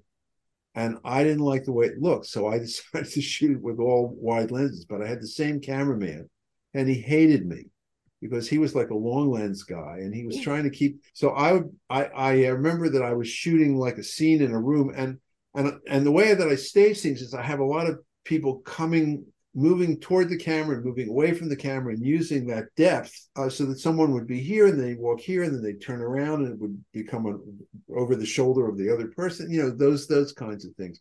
And there was so much smoke in the room, so much smoke he put in the room. The person in the back of the room, you could barely see them. It was like London in the 1900s, and they hated me because I was trying to redo the show, and they really liked the pilot, and the network liked the pilot, and I was a pain in the ass. So I think I got a really bad reputation off the start, and I tended, I wish someone had kind of sat me down and said, look, if you want to do this, here's the way it works. They want the show to look the same every week. Right. If you go into your favorite restaurant and you like the clams with linguine with clams, and you go in one day and it tastes completely different, it's like, what the fuck, Yeah. What happened to the linguine with clams? And if it's an episodic show, they want it to look rightly so. Right. They want it to look the same. And somebody should have sat me down and said, look, if that's a problem for you, don't do it. But this is what the gig is all about. You have to shoot it in their style, and make it as good as you can within that world.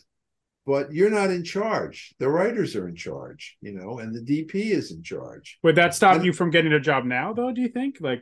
Well, now I might as well be dead. I've been living in North Carolina. The last thing I did was in 2000. I'm out of the game.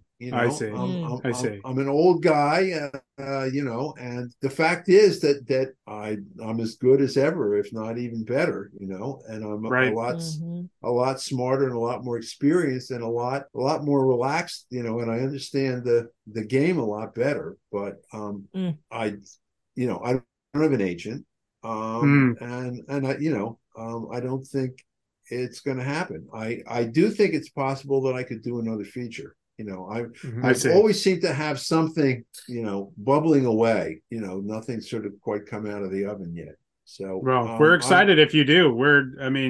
Well, I'm hopeful. The life that I've led up until I got the teaching job was basically I never knew what was going to happen. It was just like maybe there was a script that I really wanted to do, or talking to people about it, and then we're working on this, or we're trying to get this cast person or 2 cast people or 3 cast, and then the agent calls and says, hey, there's this movie that they want you to do, can you start on Monday? And that's how kind of my life went. And we're shooting it in Vancouver, or we're shooting it in India, or we're shooting it God knows where, and that was kind of how my life went, that I never quite knew. And it was kind of an adventure, Sure. I mean, even now, it's kind of like I put all these bottles out to sea. I have, something sounds interesting. Maybe it's a film festival, or it's a possible project, or this. Yeah. And then in the morning I get up and I walk along the shore and I see what washes up, and sometimes it's somebody says, "Hey, we have this podcast about New World Cinema. We'd love to interview you." Yeah. Or yeah, I mean that's kind of, but I mean that's kind of the life that most people who work on films have, Right. You just never know what the next thing is that's going to pop up. So it's kind of, it makes it worth getting up in the morning, and check your Facebook or check your email, and you never quite know, and there might be a nice surprise. Of course. So, well, we hope there's a big surprise. It's that project sounds great. I hope that comes through, and we're going to see another Jack Sholder film very soon, because we're ready for it. Well, so in 2001, I think. Yeah, it was 2001. Bob Shea invited 90 of his friends to go on a cruise down the Amazon. He rented hired an 40 suite cruise ship, and sailed for like 3 weeks. And I was on the boat with him, and Ted Turner bought New Line, right, and then Warner's bought Ted Turner, right. Mm-hmm. And then while we were on the ship, we were all saying, "Wonder how much."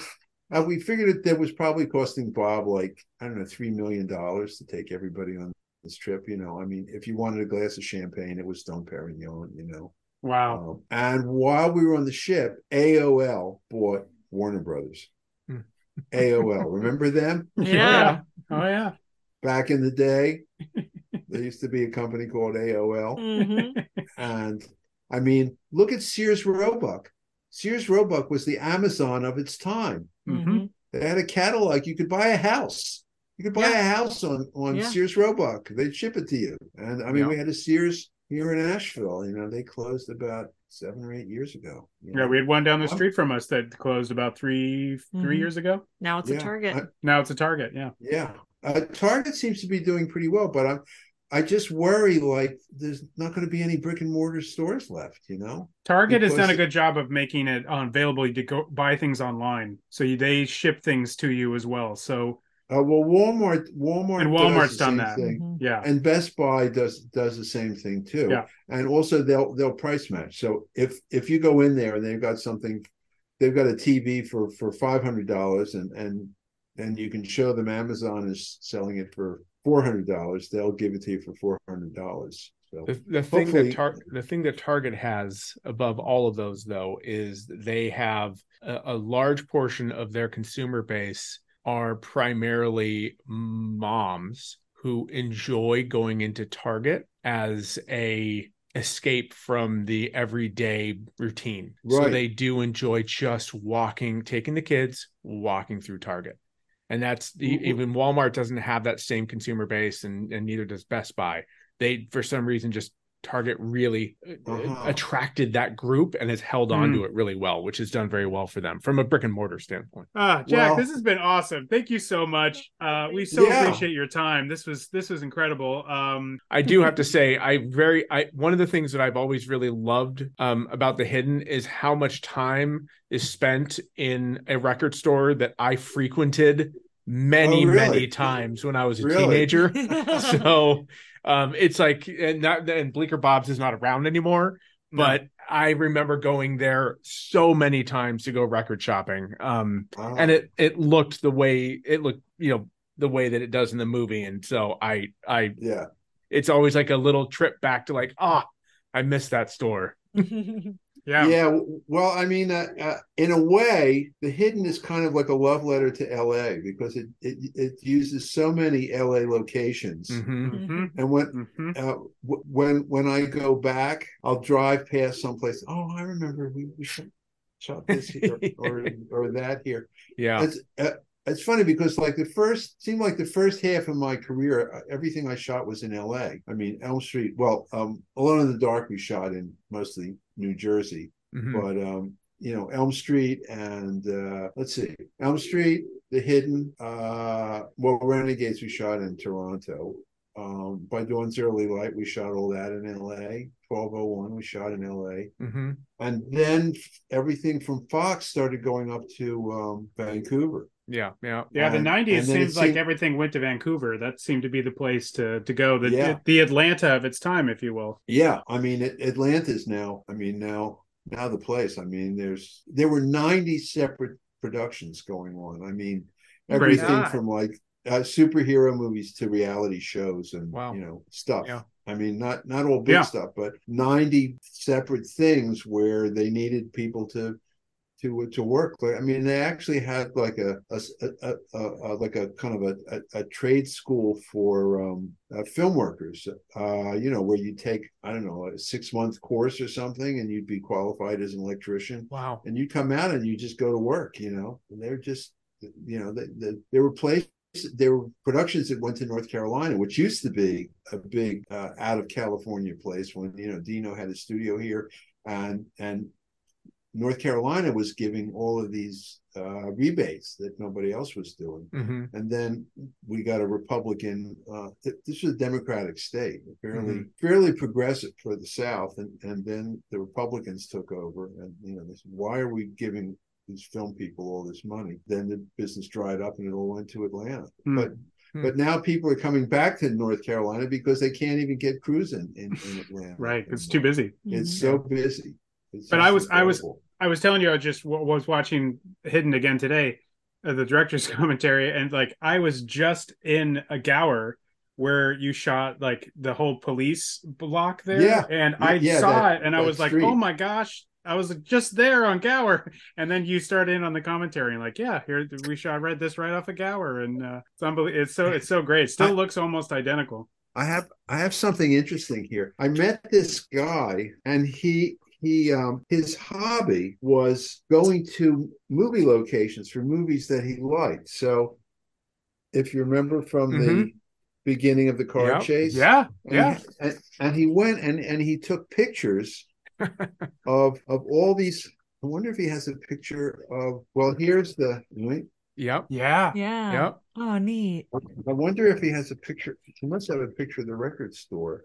Here's where that nightclub was. I forget the name of that street right off of Hollywood Boulevard. But there was one that he couldn't. There was one that he couldn't figure out. But it's actually pretty cool that he's got. Look, even this parking, like a parking lot where they find the body of the guy who was fucked to death. Oh, right. Right. In the car. But talking about cool moments, that street where the strip club was and all that. So we closed the street down, and I come from a kind of a working class family. Like, I mean, for a Jewish family, I was the first person to ever go to college. And for a long time, I was the only person to ever go to college. They go to like air conditioning school or hairdressing school.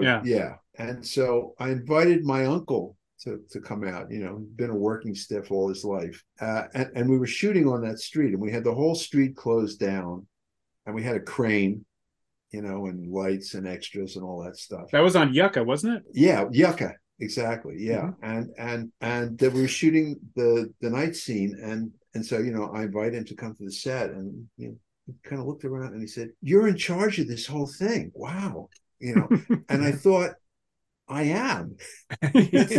How cool. And one of the things that happens is they say, which way are you going to shoot? So, where can we park the trucks? And a lot of times you have no idea, but because I shot list, and then when we get the location, by the way, I'll revise the shot list sometimes to fit the location. So I can say, well, I'm going to shoot this way and this way and this way, but I'm not going to shoot back here. So, but when he said that, I realized that if I wanted to be a real asshole and self-destructive, I could say, you know what? I want to shoot this way, not this way. And everything, all the lights over there, and the whole thing. And I thought, wow, this is pretty cool. Yeah. So, it is. That's awesome. It is. Jack, thank you again for your time. Yeah. This was incredible. Yes, thank you. This was so great. If you don't mind, shoot me if you can find it on that script. Find the head of production at New World. I'm curious what the name is. I'll dig for it myself. I can probably tell you in a minute because I have the crew list somewhere here, the whole cast list. Let's see, and somewhere there's a page that has the entire crew. Board schedule cast. I'll have a location list. Where's my cast? Oh, here it is. Bruce Sallan. That's his name. Bruce Sallan. Sallan. Sallan. Yeah. And here I have, wondering where this came from. This is interesting. I have no idea. It says notes for Jack discussion, and it's not in my handwriting. Let's see. Oh, I'm wondering if this came from Eric Blakeney. These are let's see invasion of gel and suction cups as a cold harsh gesture. Alicia to really bite on the line in what? A stripper's bar? Like she still has some fight in her. I guess this must be from Eric. Arlie is reading her lines too flirty. She should have no confidence that a guy would be interested in her. Skin's new kid talking 99 should have a casual conversational flow, not a tragedy. Scene set, wind on, interesting. I wonder who the description here. When Emma enters, maybe she should come in without her duster, not expecting the BMA dusters. Their entrances should be a dramatic one. Yeah. Okay. Anyway, wow. Bruce, wow. Right, Bruce Sallan. So yeah, he was a very nice guy. Okay, great. Good to know. And Avi Arad was the head of Marvel at that point. Did he sell it to somebody? Avi Arad? Avi Arad might have been in charge of Marvel. Because New World owned Marvel owned New World owned Marvel the late 80s. They sold Marvel, but not some of the TV properties and like the Marvel. So some of the Marvel entities remained until the 90s. That's why New World was still making television shows and TV movies with Marvel properties. But Marvel had then been sold in the late 80s. I think they'd sold it off. So because it's possible the notes might have come from Arad was occasionally there, and he had like his young guy who was there pretty much most of the time, but they were very happy with what they were seeing. I mean, they were very happy with the way the movie was being shot. Awesome. Anyway, well, it's been great chatting with you. Sometimes I've done a lot of podcasts and stuff, and I get asked the same old questions, and people are not that informed. So, it's really nice to sort of just kind of talk to people who are really interesting to talk to. Oh, thank you. Likewise. Thank you. That's very kind of you to say. That means a lot to us. Well, I mean, it means a lot to me that you're interested enough to take the time to see my movies and to want to talk about it. Yeah. So I'm happy too. Oh, we like I said, big fans. Hidden is a movie I've loved forever, but I'm big fans of your other work. There's a couple of those TV movies I haven't seen. and I'm gonna go see them. I'm gonna see them shortly. Have you seen 1201? I haven't seen 1201. No, unfortunately. You should try to watch it because it's definitely one of my favorites. I wanted to watch it before this, but the problem is that there's a version on YouTube, but I don't like to watch it on YouTube. For instance, Generation X is only available on YouTube, which is unfortunate because I think that it's a shitty quality. Yeah, so a lot of the camera work you're talking about that you did so well with, I think it's tough because you can't really kind of see it, and it's a bummer that it's only in that quality that we have to watch it in order to see it on YouTube. But I wanted to see about getting the DVD for 1201 because I wanted to get a better quality. I want to be able to see it the way you shot it and not just some, rip of a rip that got thrown onto YouTube, so that's why I wanted to see it before we talked to you. But well, I mean, if you have a chance, I mean, it is out on DVD. I don't know whether it's currently in circulation or whether you have to buy a used copy, but I showed it at a university, and I watched the first 20 minutes and I thought, it's not as, it's not quite as good as I remembered it. And then it just got better. Like the first 20 minutes sets up the rest of the movie, and everything that happens in the first 20 minutes kind of is important for everything. And it just got better and better and better. And I said, wow, really. It was a good script. Just like The Hidden was a great script, And if you have a great script, you can make a good, you have a chance to make a good movie. And I mean, 1201 was one of those really good scripts. Well, I'm going to check it out. Anyway, I'm going to get that DVD. Yeah. I'm going to get the DVD and I'm going to watch it. So I'm going to hunt around and grab it. Let me know. Yeah, let me know what you think. I will. To see it. Yeah. All right. Well, listen, it's really been a pleasure talking to you. You've been talking for 2.5 hours. I know. Time flies. I know. I'm feeling bad for you because you're on East Coast time, so we're on the West Coast. So, but I was just going to say again, thank you, and thank you the so pleasure much. is truly ours. This was amazing, and so grateful. We're so hugely grateful to you for your time and these amazing insights and reading out of the script. What a treat for us, seriously. Yeah. Okay. All right. Well, listen. It's been fun. Yes. Thank you. Yes, it's been a blast. Thank you so much. We really appreciate it, Jack. You too. Good night. Bye-bye. Bye-bye. Bye. And that's it. That's our talk with Jack Sholder. We hope you enjoyed this interview. We just had an incredible time. So we hope you enjoyed it. We had an incredible time talking with Jack. I think what's amazing about these interviews and this interview with Jack, I mean, he was so gracious with his time, really seemed to enjoy the conversation, really wanted to talk about New World Pictures. And I think that is what has surprised me is we've met a lot of people who have worked behind the scenes at New World Pictures. Some of them only worked a little bit. Some of them did a lot of work with them. But all of them truly, they've done much bigger, more successful movies with other production companies. They really want to talk about New World Pictures. And as much as I wanted to talk about The Hidden for about an hour and a half, he really wanted to talk about New World Pictures and Generation X, which is awesome because I don't know that enough people know the stories behind it. They don't really know what New World Pictures did to give all these directors, producers, writers, actors their start and give them a chance to make these movies. That's the thing, is that oftentimes when we talk to people, New World is, no matter when they sort of came to New World, it is the beginning of their career. What's interesting with Jack is that he's well into his career at this point and has already made The Hidden, has already made all these movies, but he wanted to come back. He wanted to talk about Generation X. He wanted to talk about New World. He was very keen to do it. I don't think he gets to talk a lot about Generation X and about this part of his career. And so that's what I think was really, really cool to talk to him about. And that, I think you're right, Mark. I think people look fondly back at that time in their career, and it's New World is that sort of landmark time for them, whether it gave them their start or just gave them another opportunity. Yeah, it gave them a chance to do something different. Yeah. Well, we hope you enjoyed this interview. If you did, please give us a 5-star review. That would really help us out. You can also find all of our content and our t-shirts at our website, newworldpicturespodcast.com. We'll see you next time on the New World Pictures Podcast. Bye, everybody.